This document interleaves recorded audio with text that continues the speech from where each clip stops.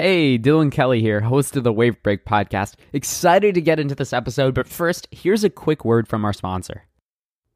If you're looking to grow your business, there's only one way, and that is by building real quality customer relationships. Most marketing software will claim they do this, but they never deliver on their promises, and you need to demand more from your marketing software. And that's where Klaviyo comes in. Klaviyo helps you build meaningful customer relationships by listening and understanding cues from your customers, allowing you to easily turn that information into valuable marketing messages. And that's why 10,000 innovative brands, including all of our clients at Wavebreak, have switched to Klaviyo. Now, what's the secret to building those customer relationships? Tune in to Klaviyo's Beyond Black Friday docuseries to find out and unlock exact marketing strategies you can use to keep momentum going all year round. Just head over to klaviyo.com/beyondbf for more. Link is going to be down in the show notes below.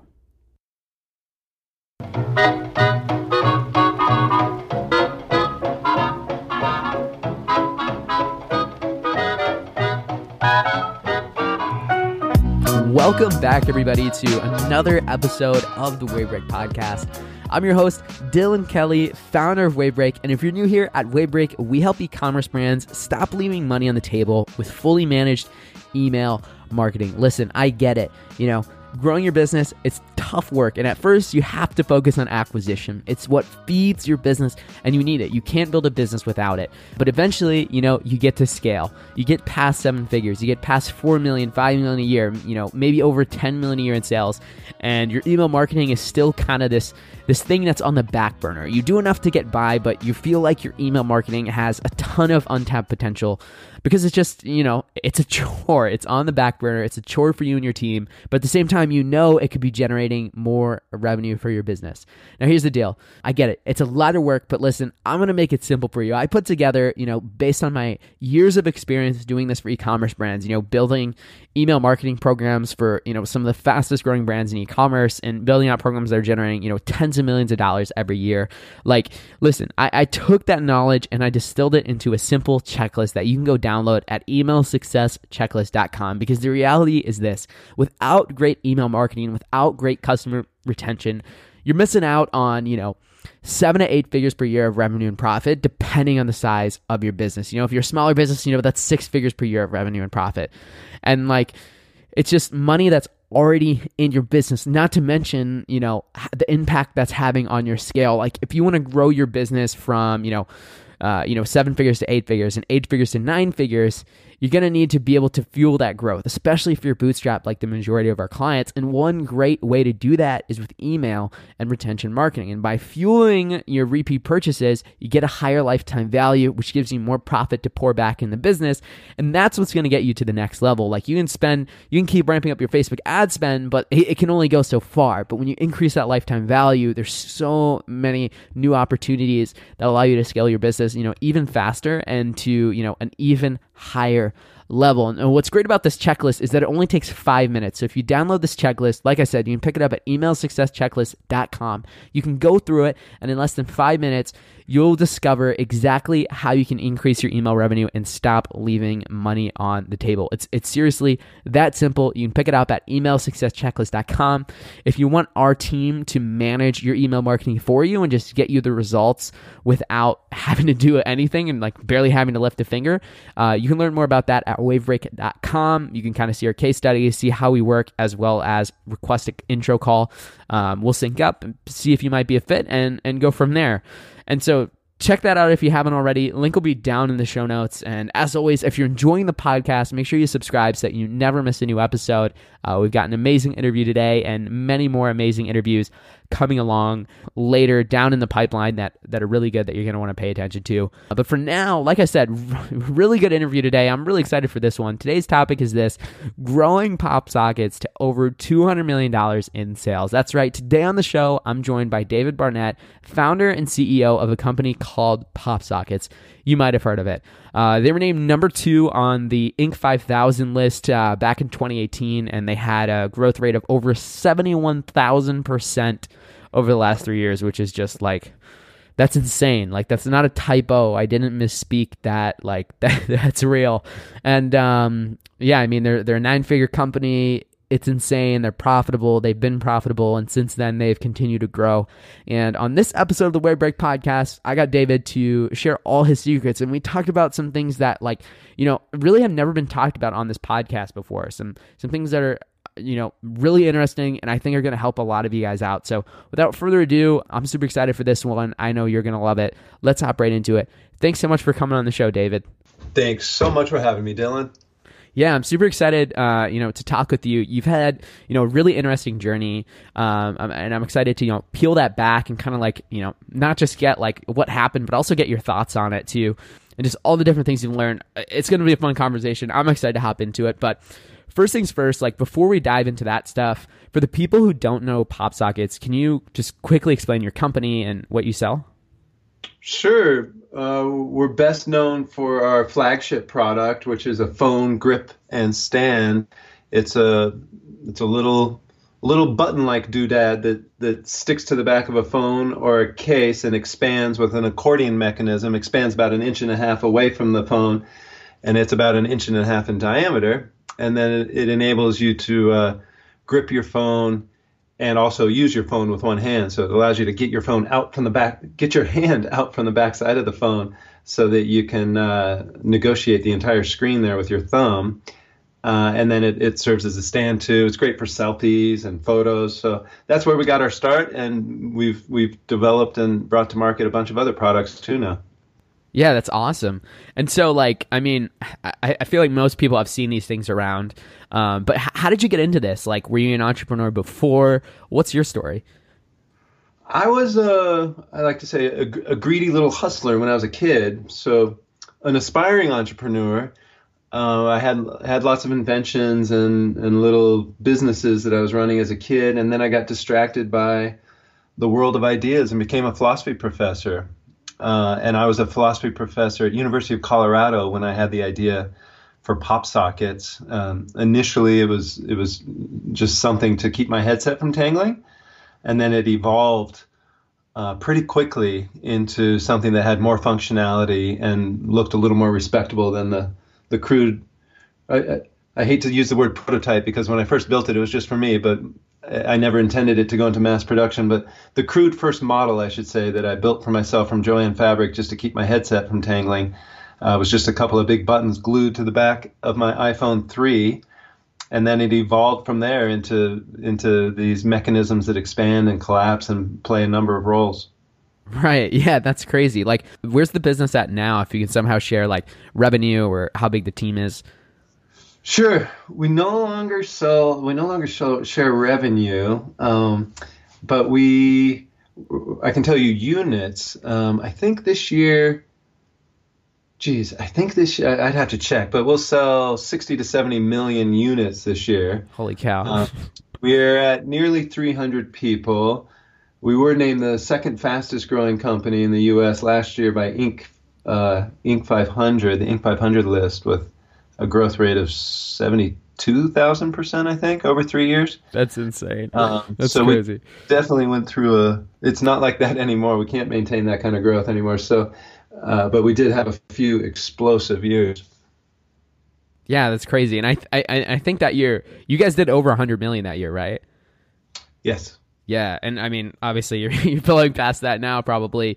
But I think what's really interesting too is okay, so we can look at those numbers, we look at the growth rate, we look at the revenue, on the Inc. list, for example, last year. But I think some things that people don't know and they don't see in those numbers is and these are some things I pulled, but your house burnt down in the beginning of the business, you're $40K in debt in 2014 after raising money and stuff like that. Can you talk a little bit about that side of the story? Everybody talks about oh, here's the numbers we're doing now, it's great. Sure. And it looks awesome, but what about that other side that, we don't necessarily see on that Inc. 500 list? Sure. The side, there were certainly struggles. And I can say there were, a number of years when I had friends and family regularly saying to me, come on, when are you going to quit this? How long have you been working on this? And nothing's happened. So there was a ton of work that went into it without seeing any results. It's not as if it was easy and it was just an instant hit. Along the way, my house burned down right around the time I had the invention. That was in 2010, fall of 2010. But it turned out to be good for me. I was able to use some of the insurance money to start the business. So I lived in a beautiful new house, but it was empty for, probably 5 or 6 years, basically. My mattress was on the floor until a year and a half ago, I think, when I bought a frame again for my bed because I Wow. poured all the insurance money into my business. So, what else? There was a fire.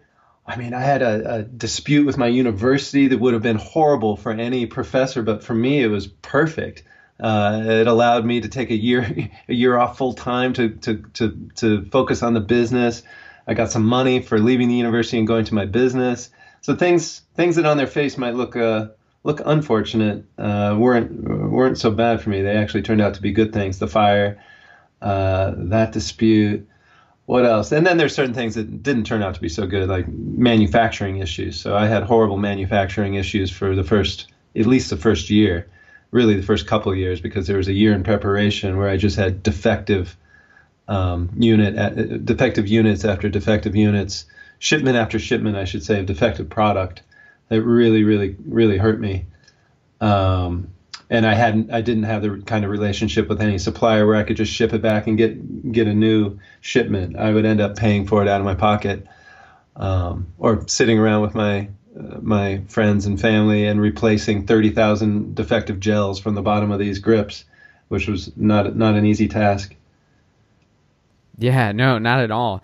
And speaking of that kind of brings me to another question I had for you is like, I mean, your product on the outside, seems like one of those that China could easily rip off and copy and just, mass market and, undercut like they have with other products before.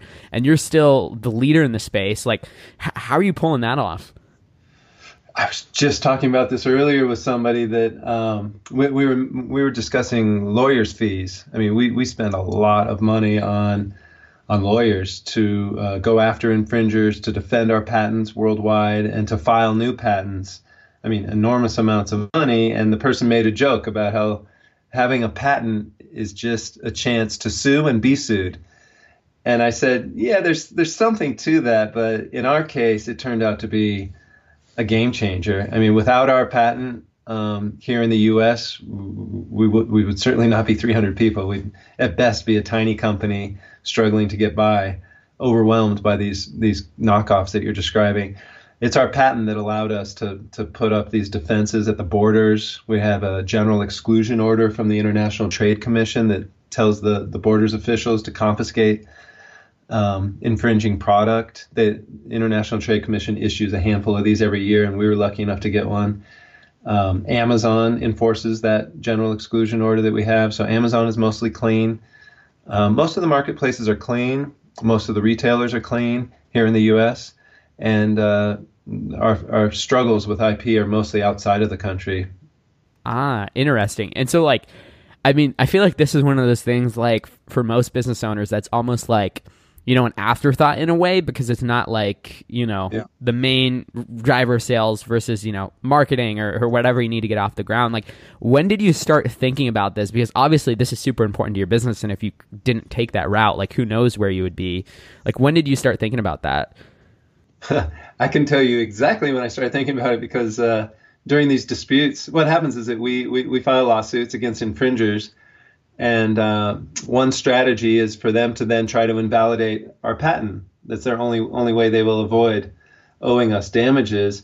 Then I get involved, and when I get involved, sometimes it turns into these details. I mean, almost day by day details of what I was doing when I first filed this patent, and even before that, when I was just after I filed the provisional, and it's called reducing it to practice. Like, we needed to know the exact day I reduced that invention to practice with a prototype, by building a functional prototype that met all of the criteria of this provisional patent. It was crucial to one of our lawsuits. So this was in 2010, right around the time of that fire, is when I started conceiving of the the invention. And then soon thereafter, I met up with an engineer at University of Colorado, and we had a couple conversations. I had an accordion, landed on the accordion really quickly as the mechanism, and filed soon thereafter, started filing patents. Oh, wow. So you filed like right away.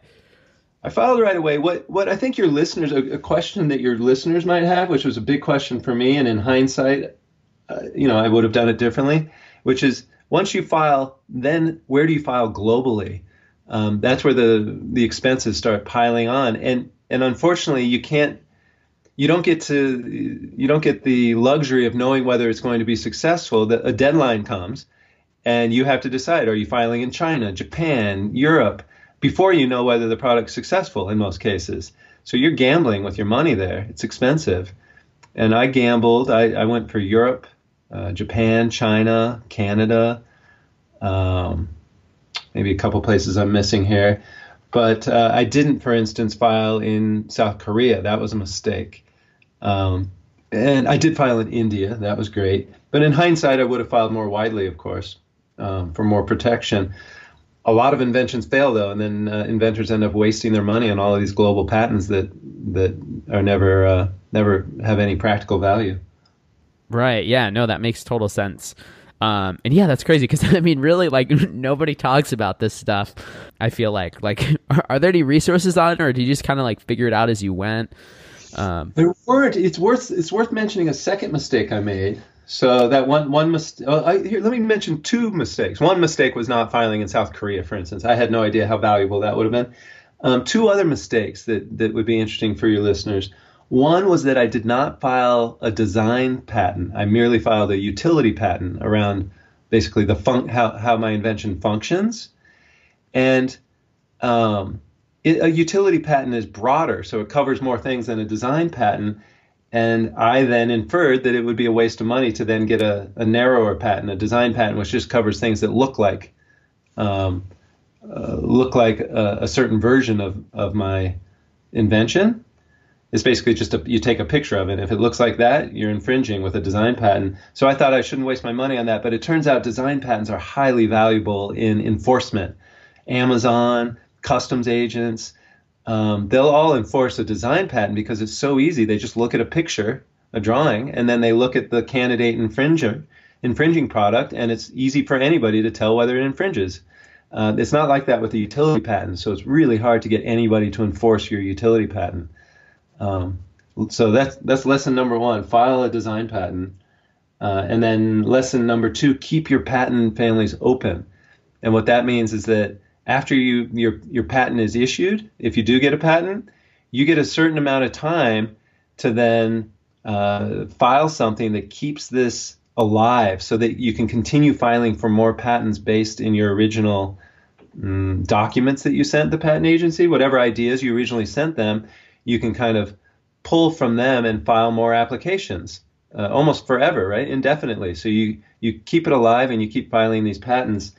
I didn't do that either. That was a big mistake, because what happens is that, several years later, you see what your competition looks like, and you see what patents you'd like to have out of your original idea. So then what you do is you file those patents, and you develop a whole family that really protects you best. I'm not able to do that in the U.S. That patent it's frozen in time, so there's just one patent to come out of that family. Got it. Okay, yeah, no, that makes total sense. I know, definitely a lesson learned there. And it's funny because, like we've been saying, it's like nobody really talks about this stuff. And it's just like, if you know, and the people who do know, it's like they had to learn the hard way. So definitely think that's going to help a ton of people. So yeah, thanks for sharing that. I kind of want to shift gears a little bit right now. Let's take a quick break to talk about screwing up. Listen, accidents happen. Maybe you installed an app in your Shopify store and it messed up your theme, or a CSV import wrecked your product catalog. And there's this common myth that when things go wrong, Shopify can just help you, and they have this magic undo button that they can apply to your account and fix everything. But that's not true. Shopify can't do that. So what do you do? Well, you need to use Rewind to protect your store with automatic backups. It's like having your very own magic undo button. And best of all, if you sign up at rewind.io and respond to any of their welcome emails, because they're a sponsor of the podcast, all you got to do is mention the Wavebreak podcast and they'll get you your first month for free. So go check Rewind out at rewind.io.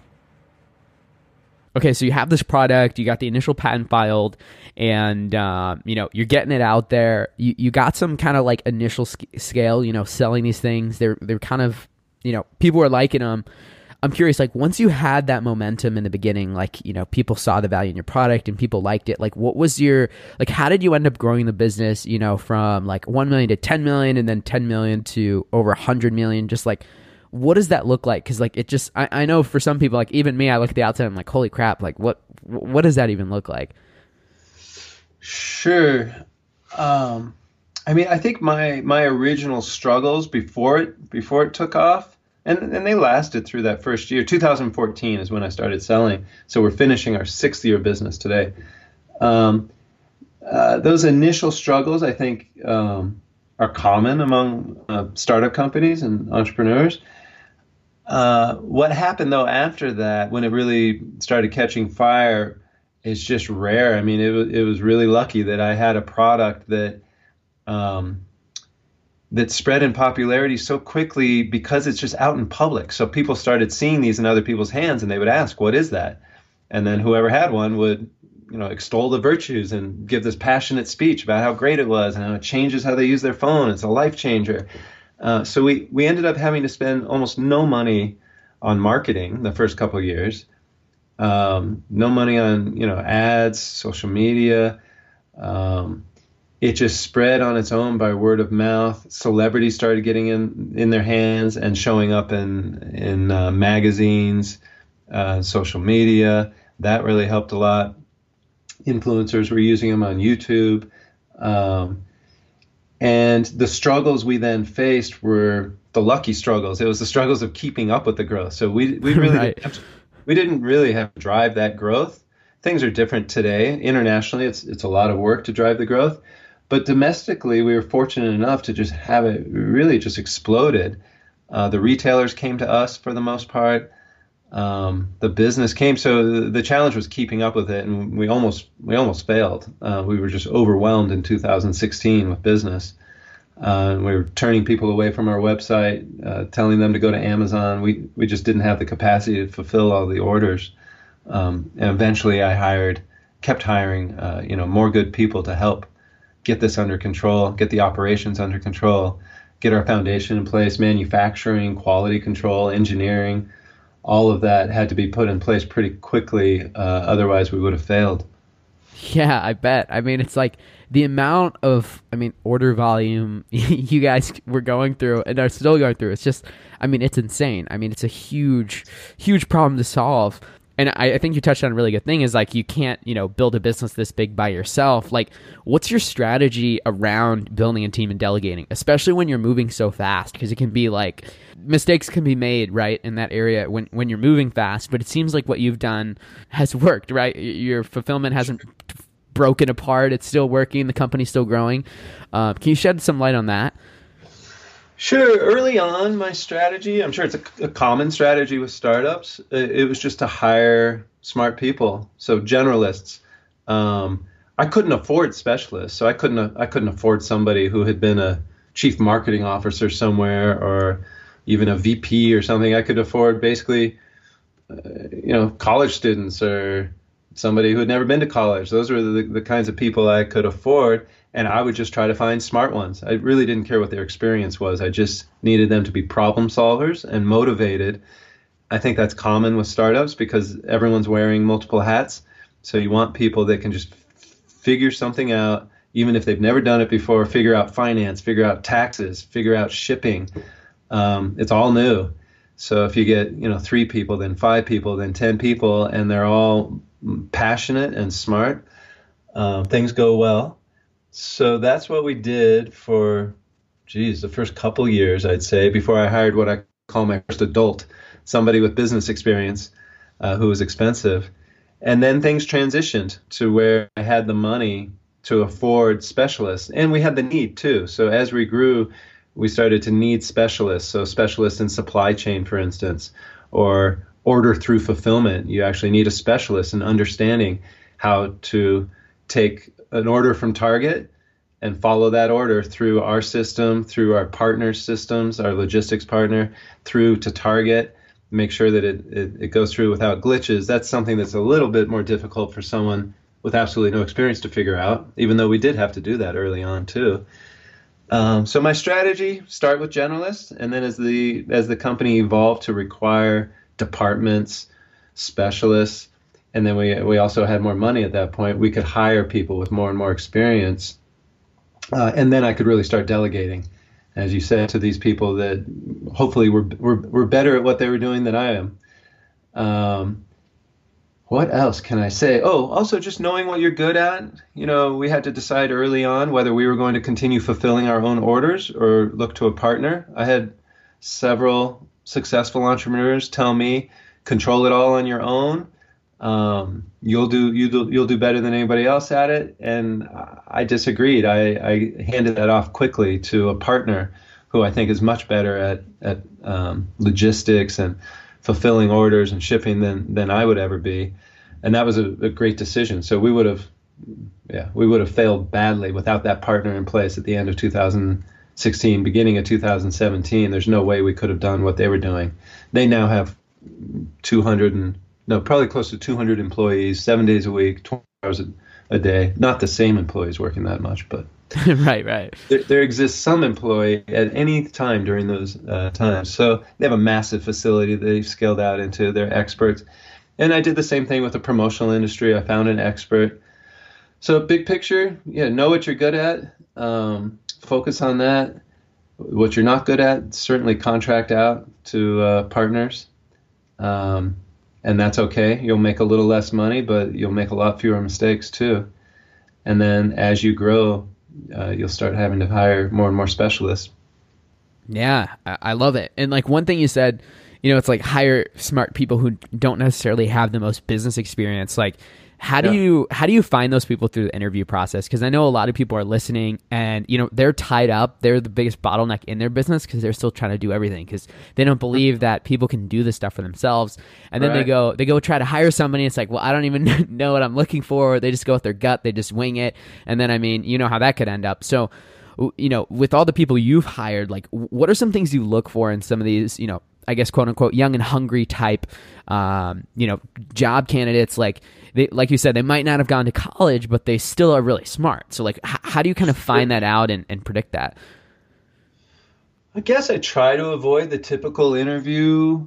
Well, I don't know if it's typical, but it's certainly, there is a common interview where you just ask the person, tell me about yourself. What have you done? Give me your history. And the person says, first I did this, next I did this, next I did this. Right. You can certainly learn a little bit from that. If you're just hiring generalists and you can't afford somebody who has a lot of experience, it's not going to matter much because this person isn't going to have much experience in what you're hiring for. You might learn, though, what kind of personality they have and how ambitious they are, what sort of interest. I found it far more valuable to do two things. One, ask really difficult questions, even if the person can't answer them. For instance, I remember giving one person a dartboard puzzle. I said, suppose there's a dartboard, and with a blindfold, I'm dropping a dart. The dartboard's on the ground. I'm going to drop a dart onto the dartboard. It has a barrel around it so that it's going to hit somewhere on this dartboard. The point that's the center of mass of this tip of the dart.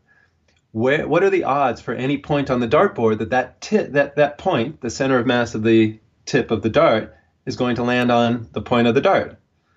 Sorry, I didn't put that well. For any point on the dart, what are the chances it's going to be the one that gets hit, basically, by the point, which is the center of mass of the dart? That's a hard question. But just to see people struggle with it and see how they could even begin to start thinking about it, to me, is interesting, what kind of mind they have. And then I'd give writing assignments. I think that's really valuable too. Send them home with just any kind of questions. I'd ask them, if you're going to get a PhD, what topic would it be in and why? Questions like that so that you can see how they write, how they think. And the smart ones write well, they think well, and you can see it. It shows up. Right. Yeah. No, that's a great point, and I like that too because it's not like, yeah, like you said, it's like, oh, what are your strengths and weaknesses? It's like, oh, my weakness is that I'm a perfectionist and I work too much. It's like, okay, come on, but no, I definitely like your strategy and your That method. has changed, by the way. That was the strategy for hiring the generalist. Today, Right. we in our interviewing at our company, our questions are more around examples of behaviors. So it's a common, you probably know it, a common interview style where you say, give me an example where you made a big impact, made some decision that ended up making a big impact on your company. And then you have them cite these examples versus asking, do you like to make a big impact? Right. Yeah. Yeah, I love that.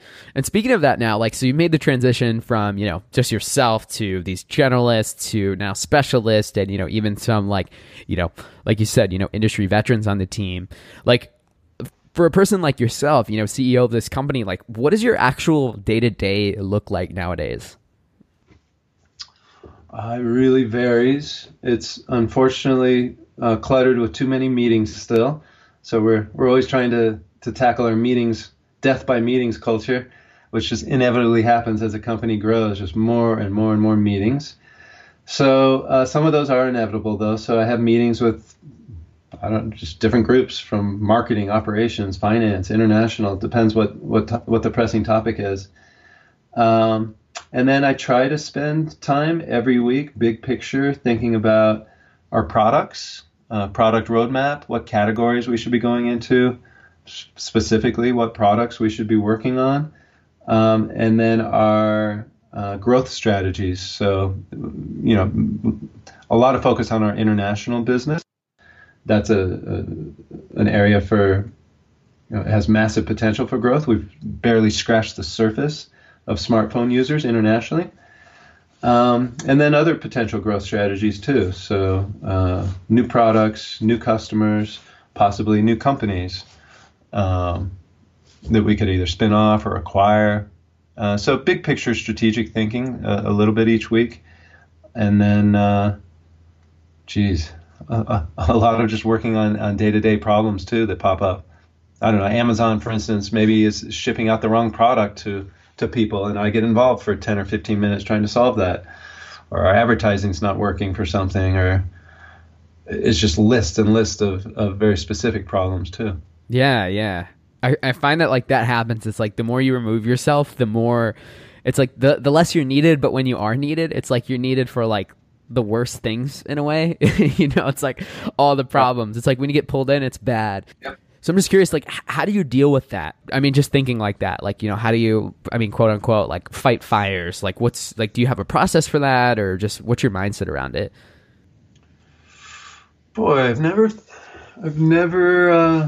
stepped back and thought about what my method is for fighting fires.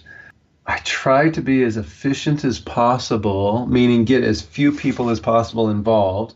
So I'm unlikely to call a meeting of 30 people to solve some problem unless it's a massive problem.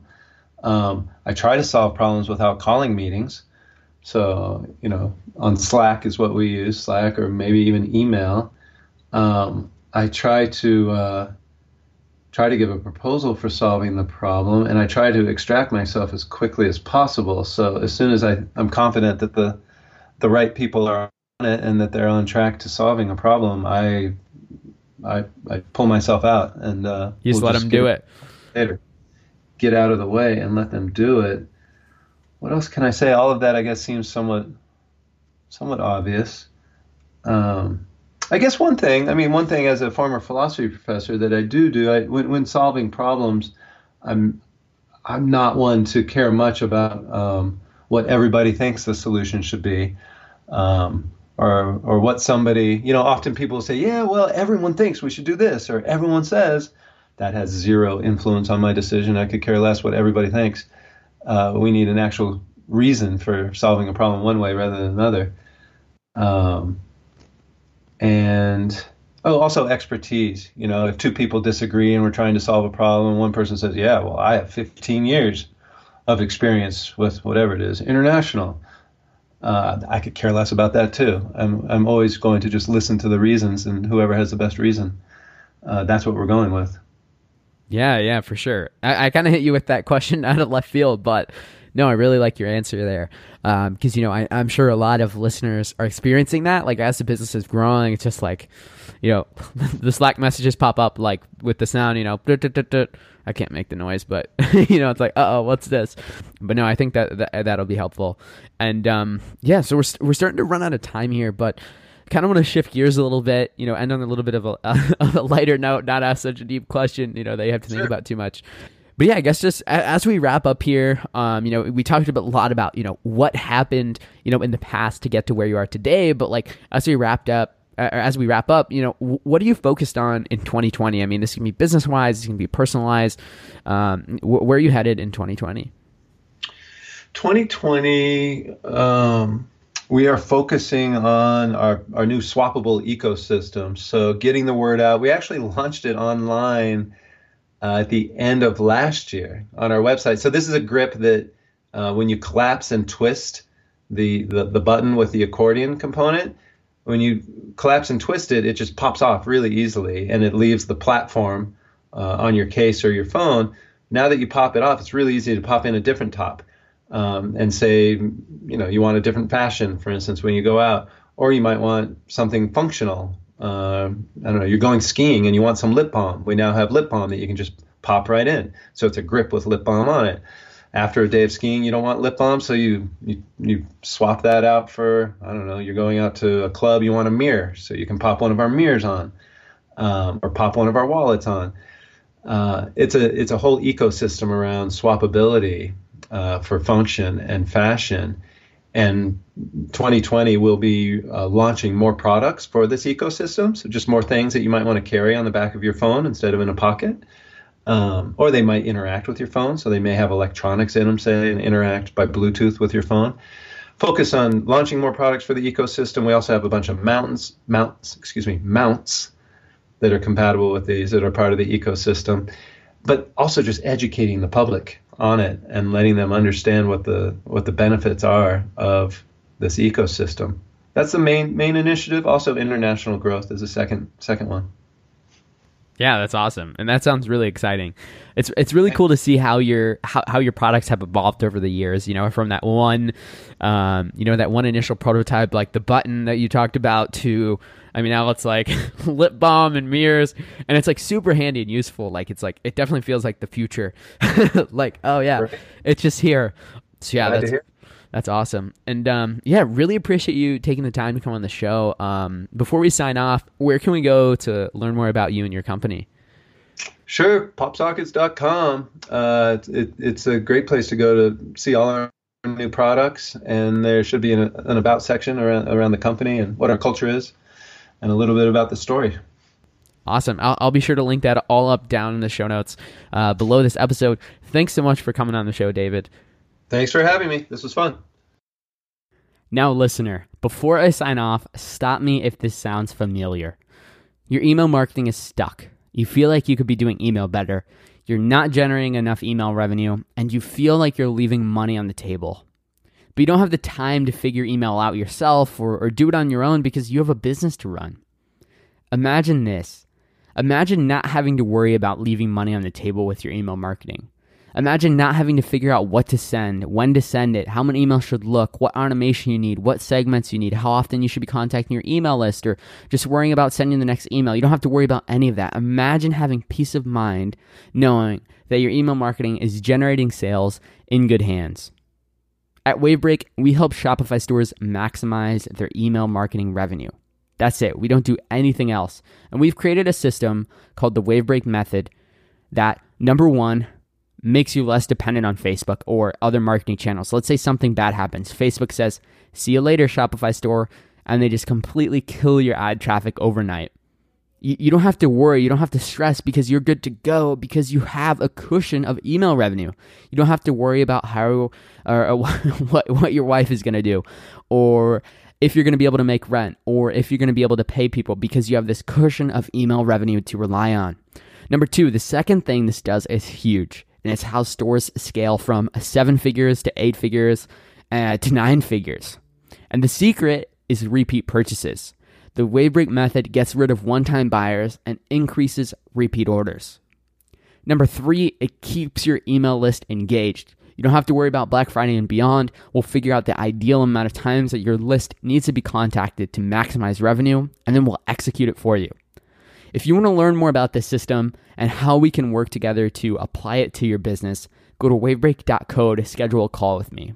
And I'll personally send you my calendar link and we can chat one-on-one. Now, I don't have unlimited time to do these calls. I can only do a couple of them per week. So if you want to get your call, go sign up at wavebreak.co for it as soon as possible, and we can talk about how we can work together.